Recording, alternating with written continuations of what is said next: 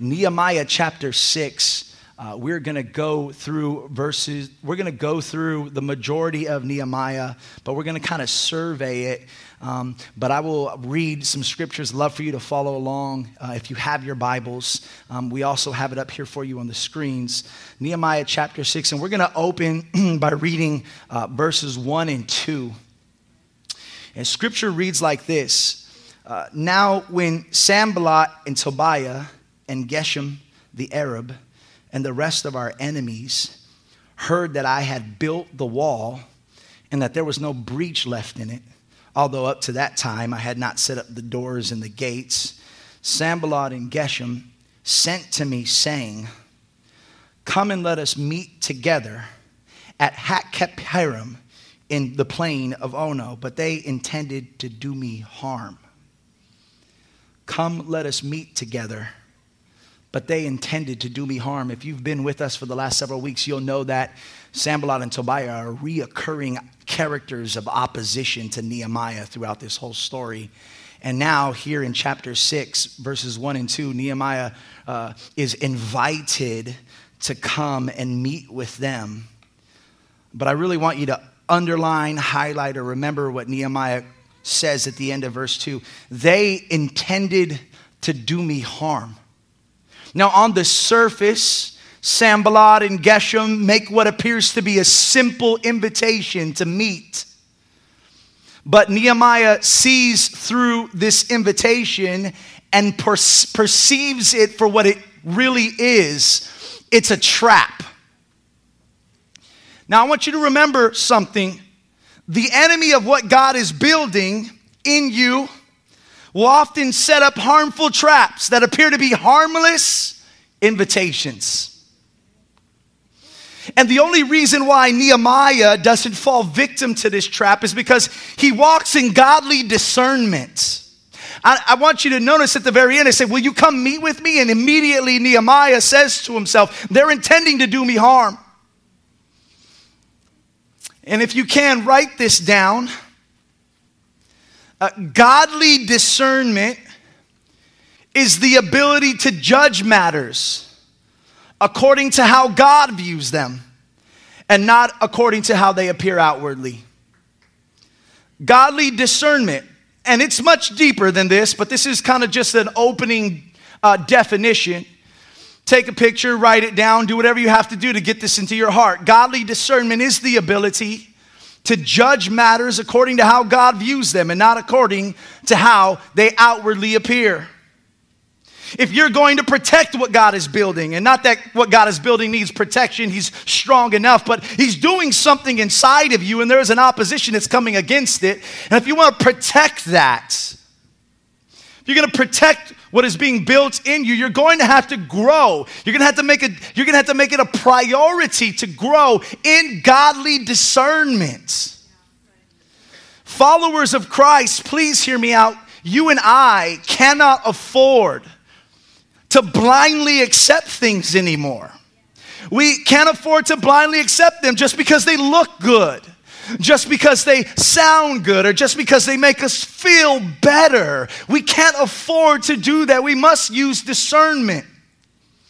And it's my prayer that we as a congregation, as a church, and you as an individual follower of Christ, it's my prayer that you would learn to carefully judge all things, even if it comes from the church. That we will learn to carefully judge all things according to the full counsel of God's word, according to the scriptures. That we would be a Bible studying, Bible reading people. That Sunday morning wouldn't just be the only time in which you dive deep, but you be able to judge carefully all things, even if it comes from a pastor, according to the full counsel of God's word. And so in Nehemiah chapter 6, his discernment is on display. It's tested, and it's on display in three areas. False accusations will come against him. They will lie against him. Number two, and we'll spend a lot of time here, false prophets. And finally, fake friends. And some of you are like, let's cover fake friends. And I'm going to tell you we're not. We'll probably spend most of our time talking about false prophets this morning. But again, in each case, they'll present themselves. They'll appear to be harmless, inviting, and even helpful. But discernment will reveal their ultimate source. Where are they ultimately coming from? And what are they ultimately trying to do to me? Can I just say something about discernment? If you're new in the faith, you're probably not really good at it. That's okay. If you're new in the faith, if you've just started to walk with the Lord, discernment is, you're probably not really able to, at this point in your life, walk into circumstances and situations. And now let me just say this, the Spirit of God is inside you and He's speaking to you, but discernment is something that you develop as well. But let me just also say, some of you have been walking with the Lord for a very long time, but you too are not really strong in your discernment. And so there's a maturity process that's not about an age, but there's a maturity process that as followers of Christ, whether you've only been serving the Lord for a couple of months or several years, that the Lord wants to continue, the Holy Spirit wants to continue to develop and sharpen inside of you. But the good news is that we can develop it. Doesn't matter where you're at, we can develop it. Amen? And so let's get into Nehemiah chapter 6. I'm going to read verse 5 and 7, and we're going to talk about this real area, this first area of false accusation that has come against Nehemiah. It reads like this.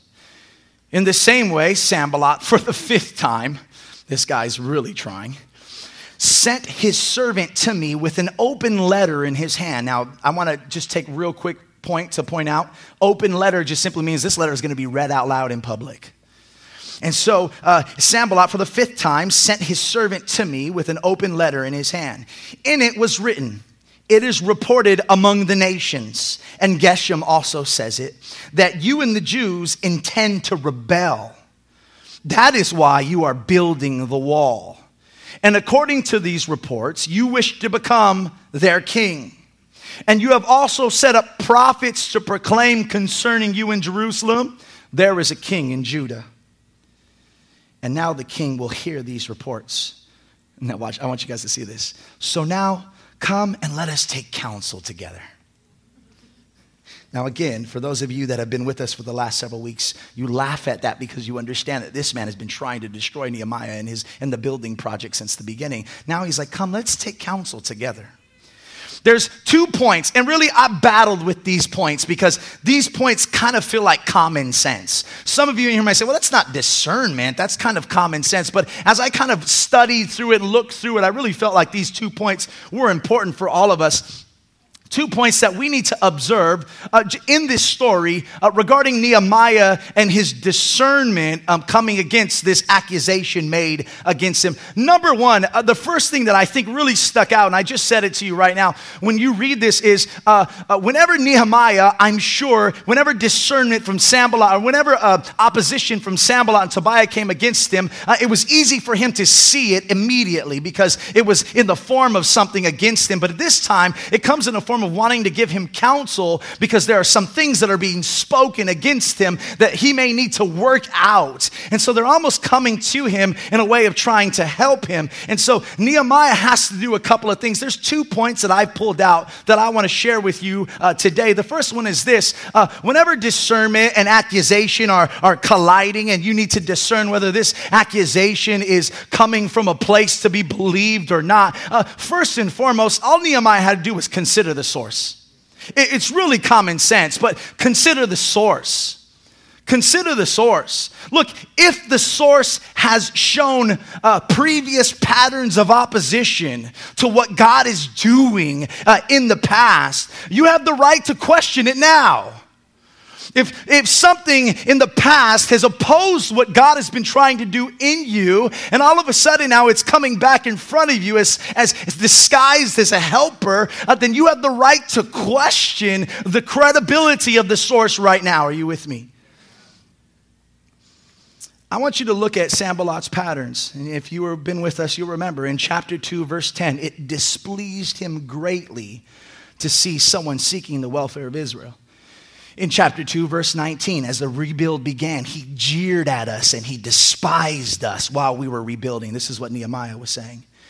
In chapter 4, verse 1, as the wall was making progress, again, Sanballat, he was angry and greatly enraged. And in chapter 4, verse 7, when he heard that the wall was close to completion, it made him angry.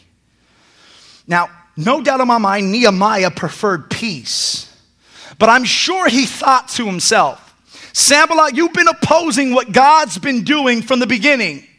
And now you want to meet and offer counsel for me? I'm sure he immediately thought to himself, it's not going to happen. Not today, devil. And I do want to say this kind of commonsensical thing, but I really believe it'll help us grow.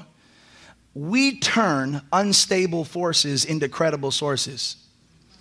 We don't stop to consider the source. Where is it coming from? My pastor used to say,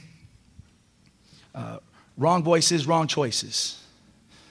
We consider the source of the advice, consider the source of the counsel. And I might go off a little bit on a side tangent, but a lot of us, we want to grow in discernment for direction in our lives, but yet the people that we're getting advice from aren't very mature in how they discern.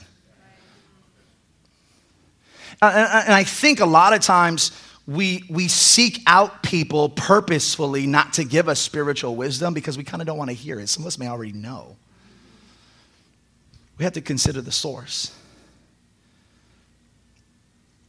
And so one of the ways that we can grow in discernment is by attaching ourselves to godly wisdom. Men and women who have proven character in the faith, they walk it out. They don't just talk it out on Sunday. And so, young man, young woman who's growing in discernment, why don't you find a man or a woman of God who's been tested in the faith and is still loving Jesus? Number 2, the second observation. First one was consider the source. The second observation is any time a verbal accusation is followed by vague information, you have the right to question the credibility of the source. This is a little personal for me, but I want you to see this. Sanballat begins by saying, the nations are reporting. Did you guys catch that? In the past, I have suffered unnecessary anxiety because someone decided to start a criticism of me off by saying, everyone is saying. And at first, I used to allow this to bother me. But as I grew in discernment, I learned to respond with a question. Who is everyone? Who's everyone? And when that question is kind of thrown back into somebody's wheelhouse, there's usually 2 ways that they can respond. Number 1 is they can't tell me. And it's at this point that I recognize that this just might be a tactic to get me to overreact. The second response is they may tell me. And when this happens, guess what? I consider the source. And look, if the source is credible, I humble myself and I adjust. I've been in circumstances where everyone really meant 3 people out of 100.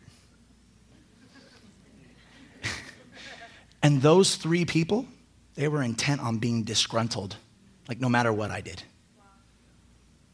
Let me tell you a quick story. A retired pastor once told a young pastor that one of the biggest regrets he had ever had in his 30 years of ministry was when he had stepped down from pastoring a church that he loved, because he allowed people to convince him that the opposition against him was bigger than what it really was.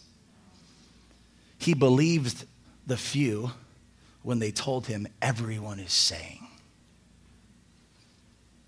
Now here's another side note. Even if everyone is really saying, what matters most is, what is God saying? What's God saying?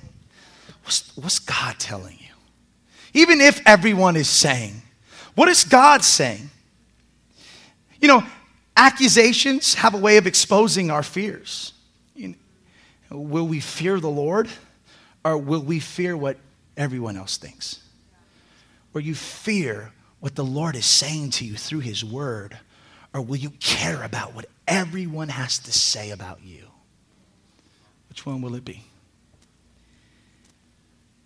as we continue, 5 times Nehemiah is sent letters, sent invitations that appear to be on the outside harmless, but in the end are looking to harm him. And 5 times he is able to discern because of the credibility of the source. Now they try a different tactic, and we go from false accusations to false prophets. Read with me Nehemiah chapter 6, and we're going to read verses 10 through 12.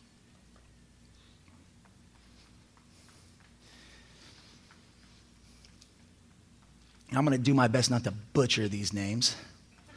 Amen. So pray with me as I pronounce these names. Hebrew was never a strong point in my life. I'm humble enough to tell you. Here we go. Now when I went into the house of Shemaiah, the son of Delaiah, son of Mehetabel, who was confined to his home, he said, let us meet together in the house of God within the temple. Let us close the doors of the temple, for they are coming to kill you. They are coming to kill you by night. Now listen to what Nehemiah says. But I said, should such a man as I run away? And what man such as I could go into the temple and live? I will not go in. And I understood and saw that God had not sent him, but he had pronounced the prophecy against me because Tobiah and Sanballat had hired him. Isn't that interesting?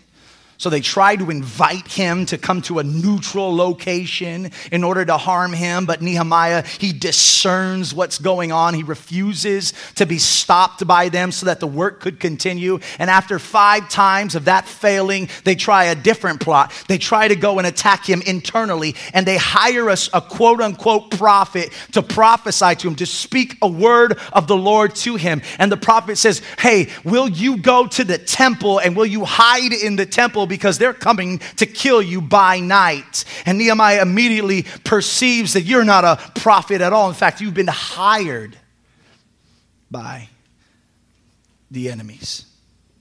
I want to make several observations regarding discerning false prophets from Nehemiah's story. Now, obviously, discerning a false prophet is going to be a little bit trickier to navigate through than discerning a false accusation. I want to share with you 3 observations, and from those observations, we're going to dig deep into 2 of them. And so this would be a good time for our seatbelt lights to come on. Number 1, this so-called prophet was an insider, which is why this discernment needs to be grown. Do you understand that? There are levels of discernment. We continue to grow, and I'll get into how to build discernment, but we grow in it. False accusations, we kind of understand that that's a false accusation, and there's things inside of us that could kind of confirm that where this person is coming from is out of left field. But when it's somebody from among them, an insider, then there's a new level of discernment. There's a new level of dependency on the Spirit in order for you to determine whether there's truth or not that needs to rise up and be trusted. This so-called prophet was an insider. In fact, Nehemiah knew his father. Nehemiah knew his grandfather. He was an Israelite. And this same difficulty, I'm sad to say, church, is true for us today.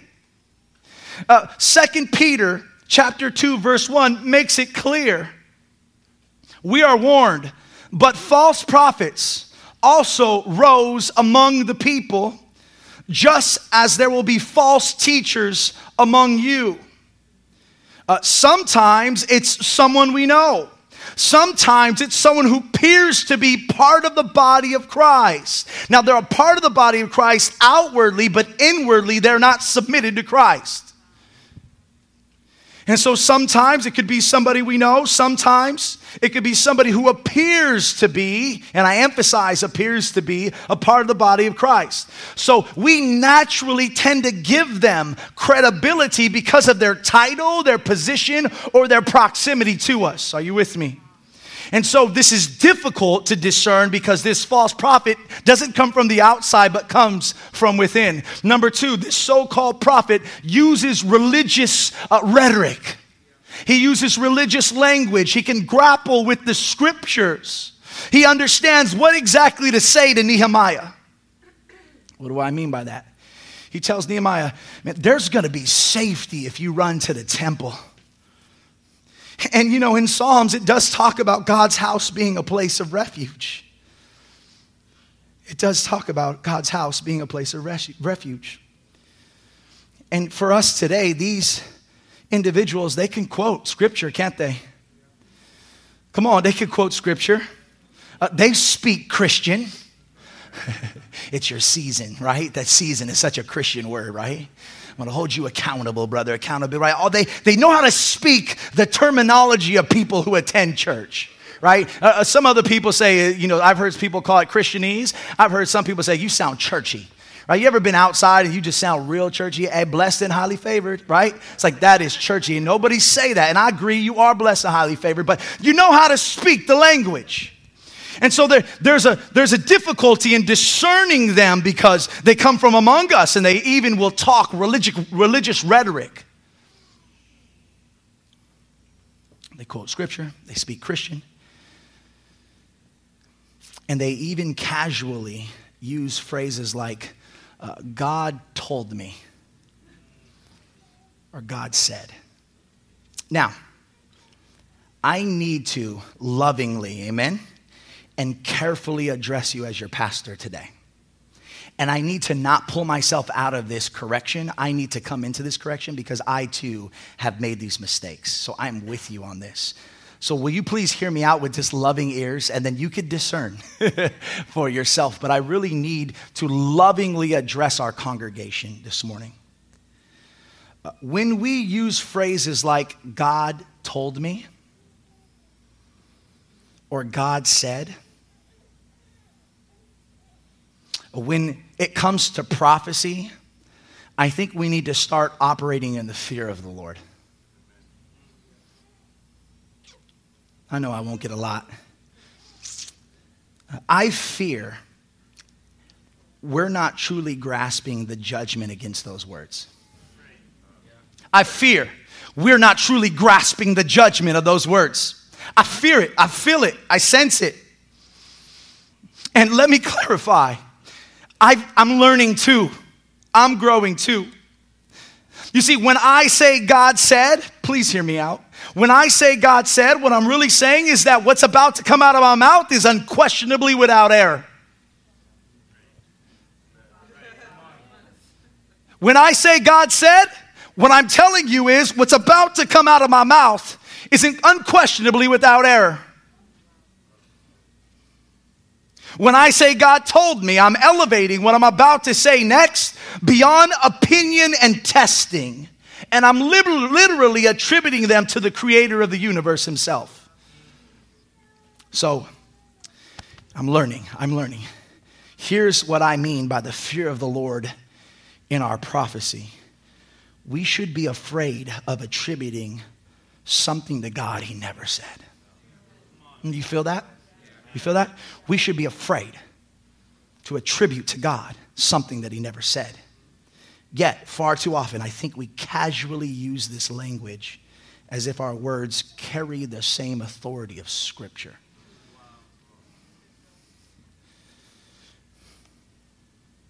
I need to emphasize this. With all the grace I can muster, I want to lovingly yet firmly invite us to reconsider how casually we use these words.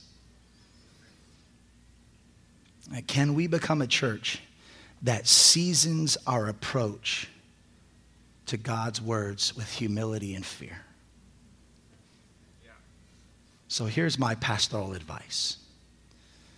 Unless it's coming straight out of Scripture, try not saying God said or God told me. Instead, you might want to say, I feel like God is leading me to say. And then give room for whatever you're about to say to be tested and perhaps even corrected. This is important. Not everyone who makes a mistake is a false prophet. Right? So all of us in here are like, okay. Phew. Right? Because I'm going to have to do that too. I'm not a false prophet, God. Not everyone who makes a mistake a false prophet, right? People can truly love Jesus. People can truly love Jesus, yet honestly misunderstand how to use their gift. A false prophet only becomes a false prophet when they refuse to be corrected or tested and continue to move in this error. So, how do we discern like Nehemiah? How can we know whether someone or some word is from God or not? Let's continue to look at 2 Peter chapter 2, 1 through 3. It says this: "But false prophets also arose among the people, just as there will be false teachers among you, who will secretly bring in destructive heresies, even denying the master who bought them, bringing upon themselves swift destruction. And many will follow," I want you to see this, "many will follow their," ready, "sensuality. And because of them, the way of truth will be blasphemed." Here's another one. "And their greed, they will exploit you with false words." And in their greed, they will exploit you with false words. "Their condemnation from long ago is not idle, and their destruction is not asleep." Now, in Nehemiah's case, it was exposed that this prophet was hired by Sanballat and Tobiah. He was not in it to reveal God's word, but he was in it for the money. Peter tells us all false prophets deny Christ and are eventually exposed in one of these three areas. Are you ready? You should take note of this because this is all over the place. All false prophets deny Christ and expose themselves in one of these three areas: sex, money, and pride. Sex, money, and pride. And that appeals to the sensuality of man. It all boils down to sex, money, and pride. The music that you listen to, listen for it. Sex, money, and pride. If you want to grow in discernment, begin to discern sex, money, and pride out of the context of Scripture. It all boils down to the master who has purchased them. They will deny him, and it will boil down to sex, money, and pride. Sex. I'm always amazed, and I'm sure there'll be, my wife and I, sometimes we have a guilty pleasure. We love watching like cult documentaries. I know that's kind of odd. And not a lot of you laughed, so I was hoping when that came out, many of you would agree with me. We sit down, we'll watch these documentaries on how these cults form, and it's just always so interesting how it starts with some type of like maybe really just beautiful this opportunity for people to be able to move in a direction of positivity, opportunity for them to make a great opportunity for them to make changes, to do great things. But it eventually just begins to derail. And I'm always amazed how false doctrine and cult practices, they always devolve back to sex. Whether it's multiple wives on earth or virgins in heaven, at the end of the day, many false teachers and false teachings end up elevating some form of sensuality to fulfill their own lustful desires. And before you know it, this little commune that got together and, just wanted to love the neighborhood, all of a sudden turned into a sex cult.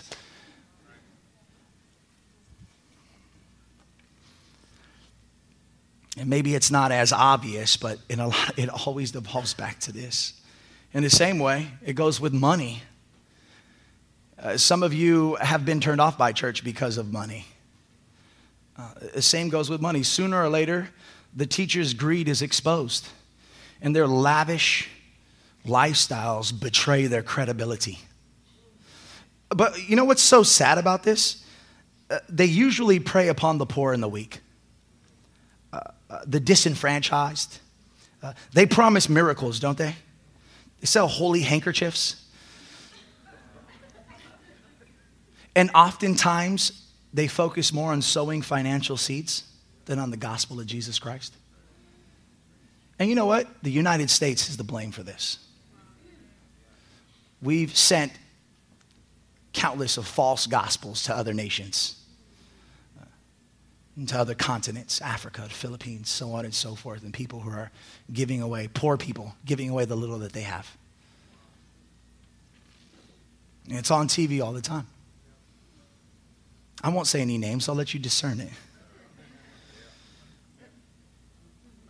But I want to spend most of my time on the issue of pride, because this seems to be maybe the easiest to hide, maybe. Here's how we can discern pride in a so-called prophet. And I check myself here often, okay? Number one, special connection. Special connection.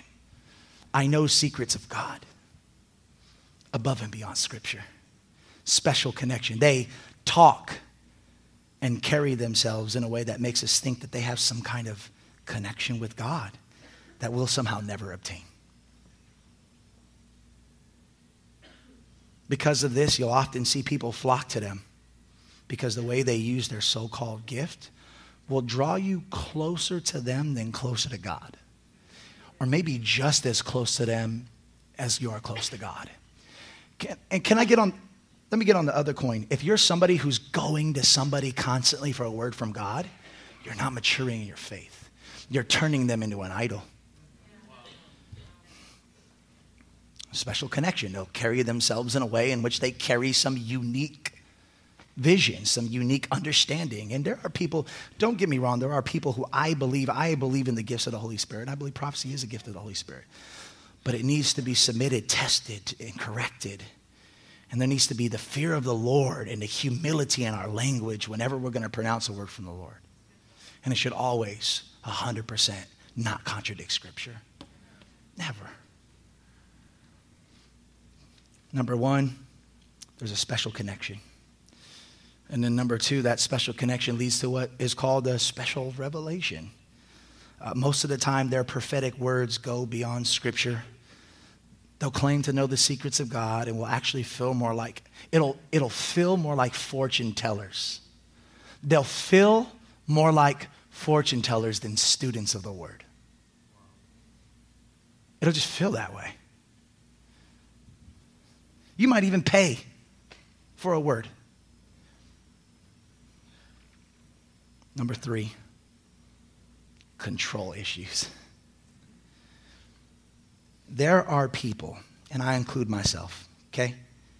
There are people using phrases like God said as a front to push their agendas, their opinions, and their ideas on how they think something should go.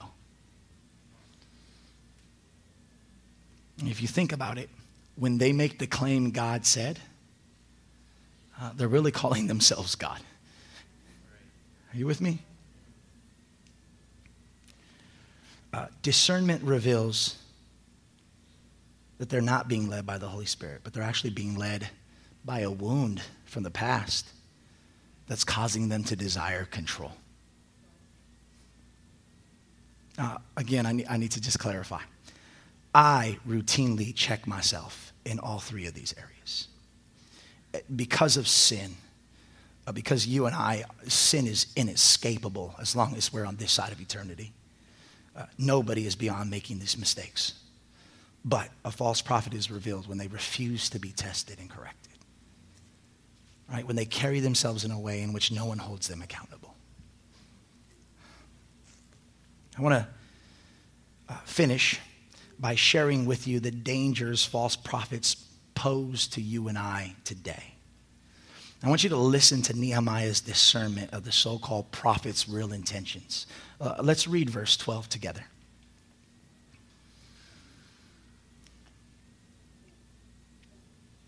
Look at Nehemiah. I love his confidence. I'm sure there's more going on. Scripture just kind of records.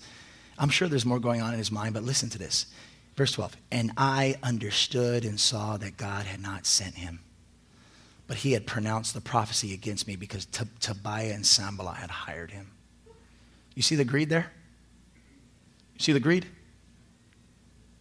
For this purpose he was hired, that I should be afraid. And I want you to watch this last part.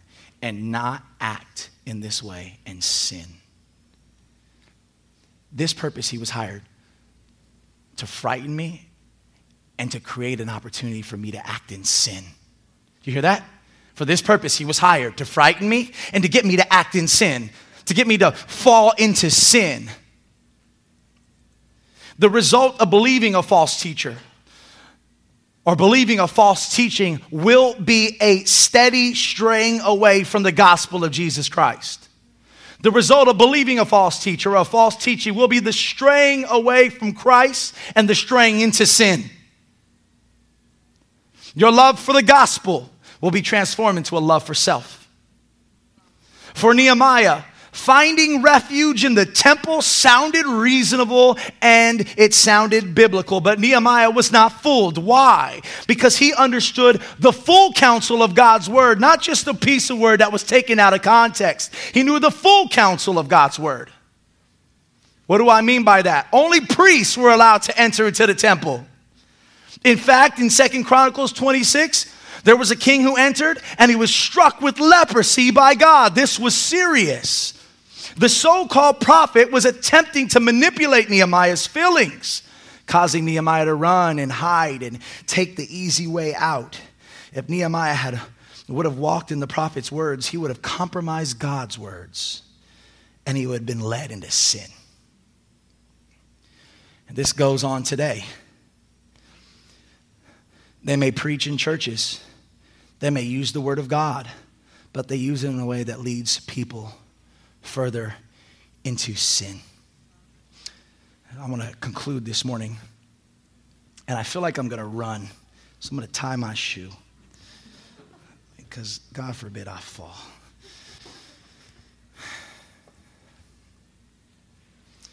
This is heavy on my heart.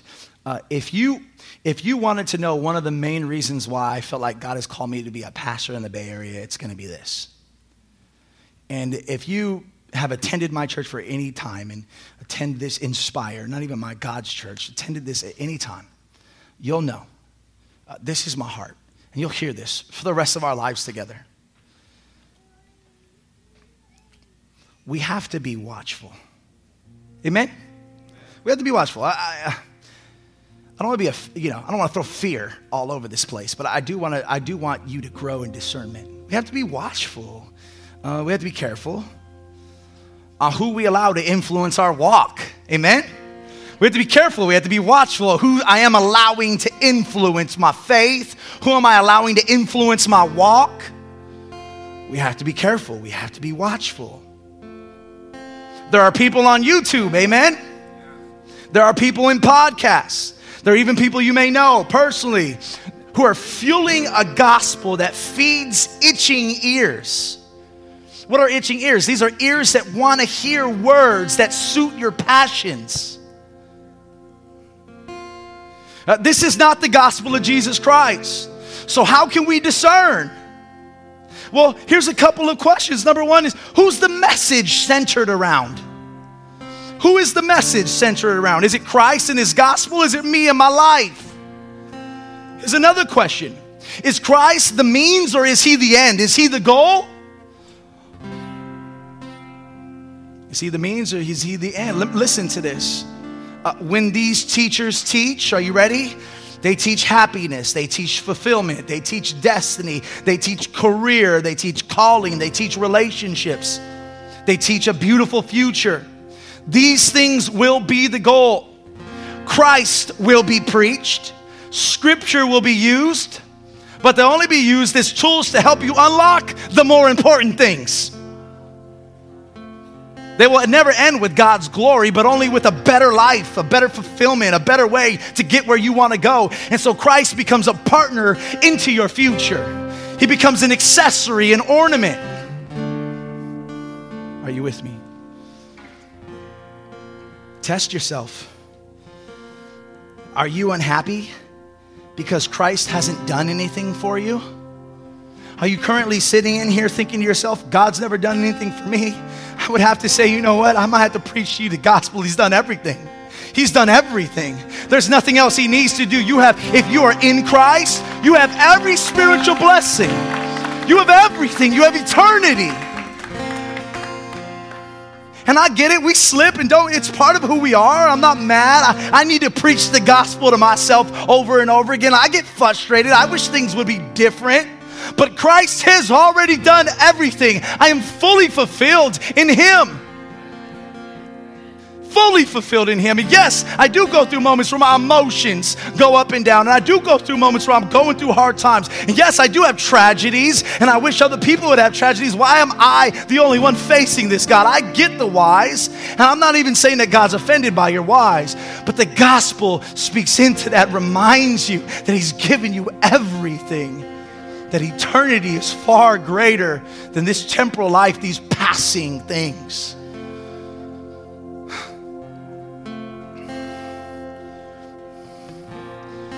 Are you unfulfilled in your Christianity? If the answer is yes, maybe it's because you've bought into the idea that Jesus owes you something. That Jesus owes me something. What does he owe you? Because he's given you everything. And you didn't earn it and you didn't deserve it. And you'll never deserve it, but he's still giving it to you freely. And he loves you completely. And when you put your faith in him and you repent and believe in the gospel, you're accepted. There's nothing you can do, for better or for worse, to take away what Christ has already done. What does he owe you? He's given you everything. Everything. Everything. Everything.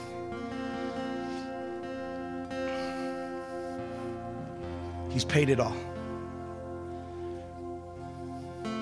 So, I just want to ask you, are you practicing and developing discernment with the gospel in mind?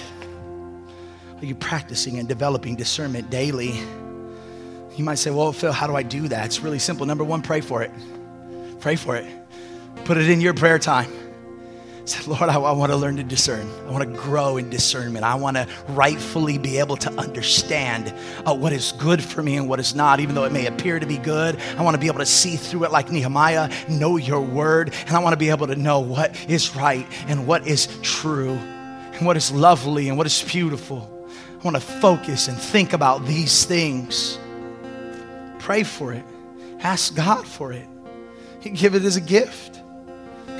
Number two, sharpen it. You know it can be sharpened? Did you know discernment can be sharpened when you use it daily? I know that's kind of weird because we think, well, we're just going to use it in big moments. Use discernment daily, Christians. Use discernment daily. When you wake up in the morning, use discernment in your decision making. When you decide what you decide to listen to, use discernment. What you decide to watch, use discernment. I don't want to be a legalistic pastor. You know me. I want the freedom of God to move in here.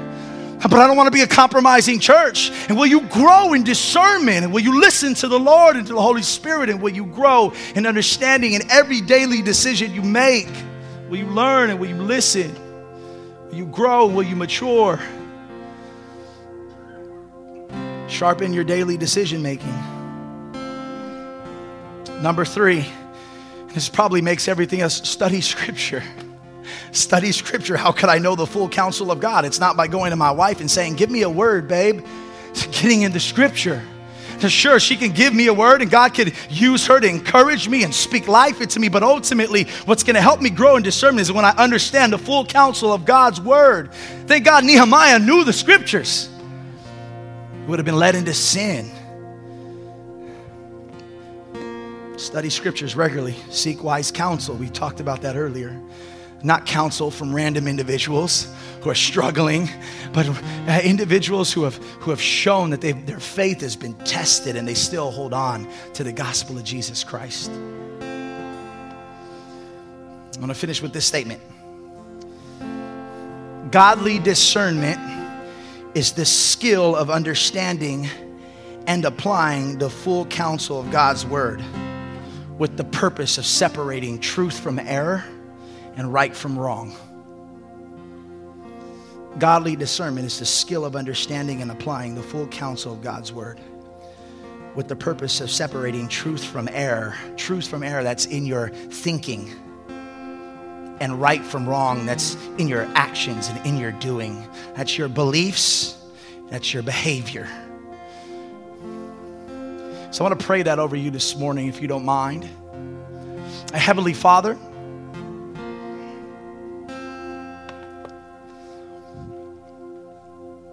we are in a hostile world. There is an opponent, an opposer. In fact, Scripture calls Satan the accuser of the saints, a condemner. And the goal is to lead us into sin, to lead us into fraud. The goal is to keep the body of Christ from maturing. The goal is to keep Inspire from maturing. The goal is to keep the body of Christ in the Bay Area from maturity. But we recognize it, we call it out. We're not afraid of it because we understand that greater is he that is in me than he that is in the world. That I've been given the Holy Spirit, that he resides inside of me, that he sharpens and develops discernment. And I just pray in this room, whether we've been Christians for a month, a week, a year, for our whole lives, Lord, will we actively begin to discern? Will we move in our gifts with the fear of the Lord? I'm not against moving in the gifts, but will we move in the gifts with the fear of the Lord? Yes, will we move in them with confidence, but we move in them with the fear of the Lord? Teach us, Lord. Lord, we repent. If we've listened to false teaching, we repent if we've fallen short. Lord, you're so gentle to forgive us and grow us and move us forward. And Lord, may we be a people, all of us in here. It's the last thing I pray.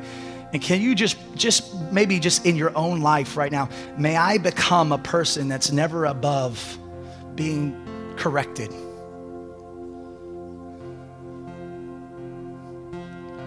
Thank you, Jesus. Thank you, Jesus.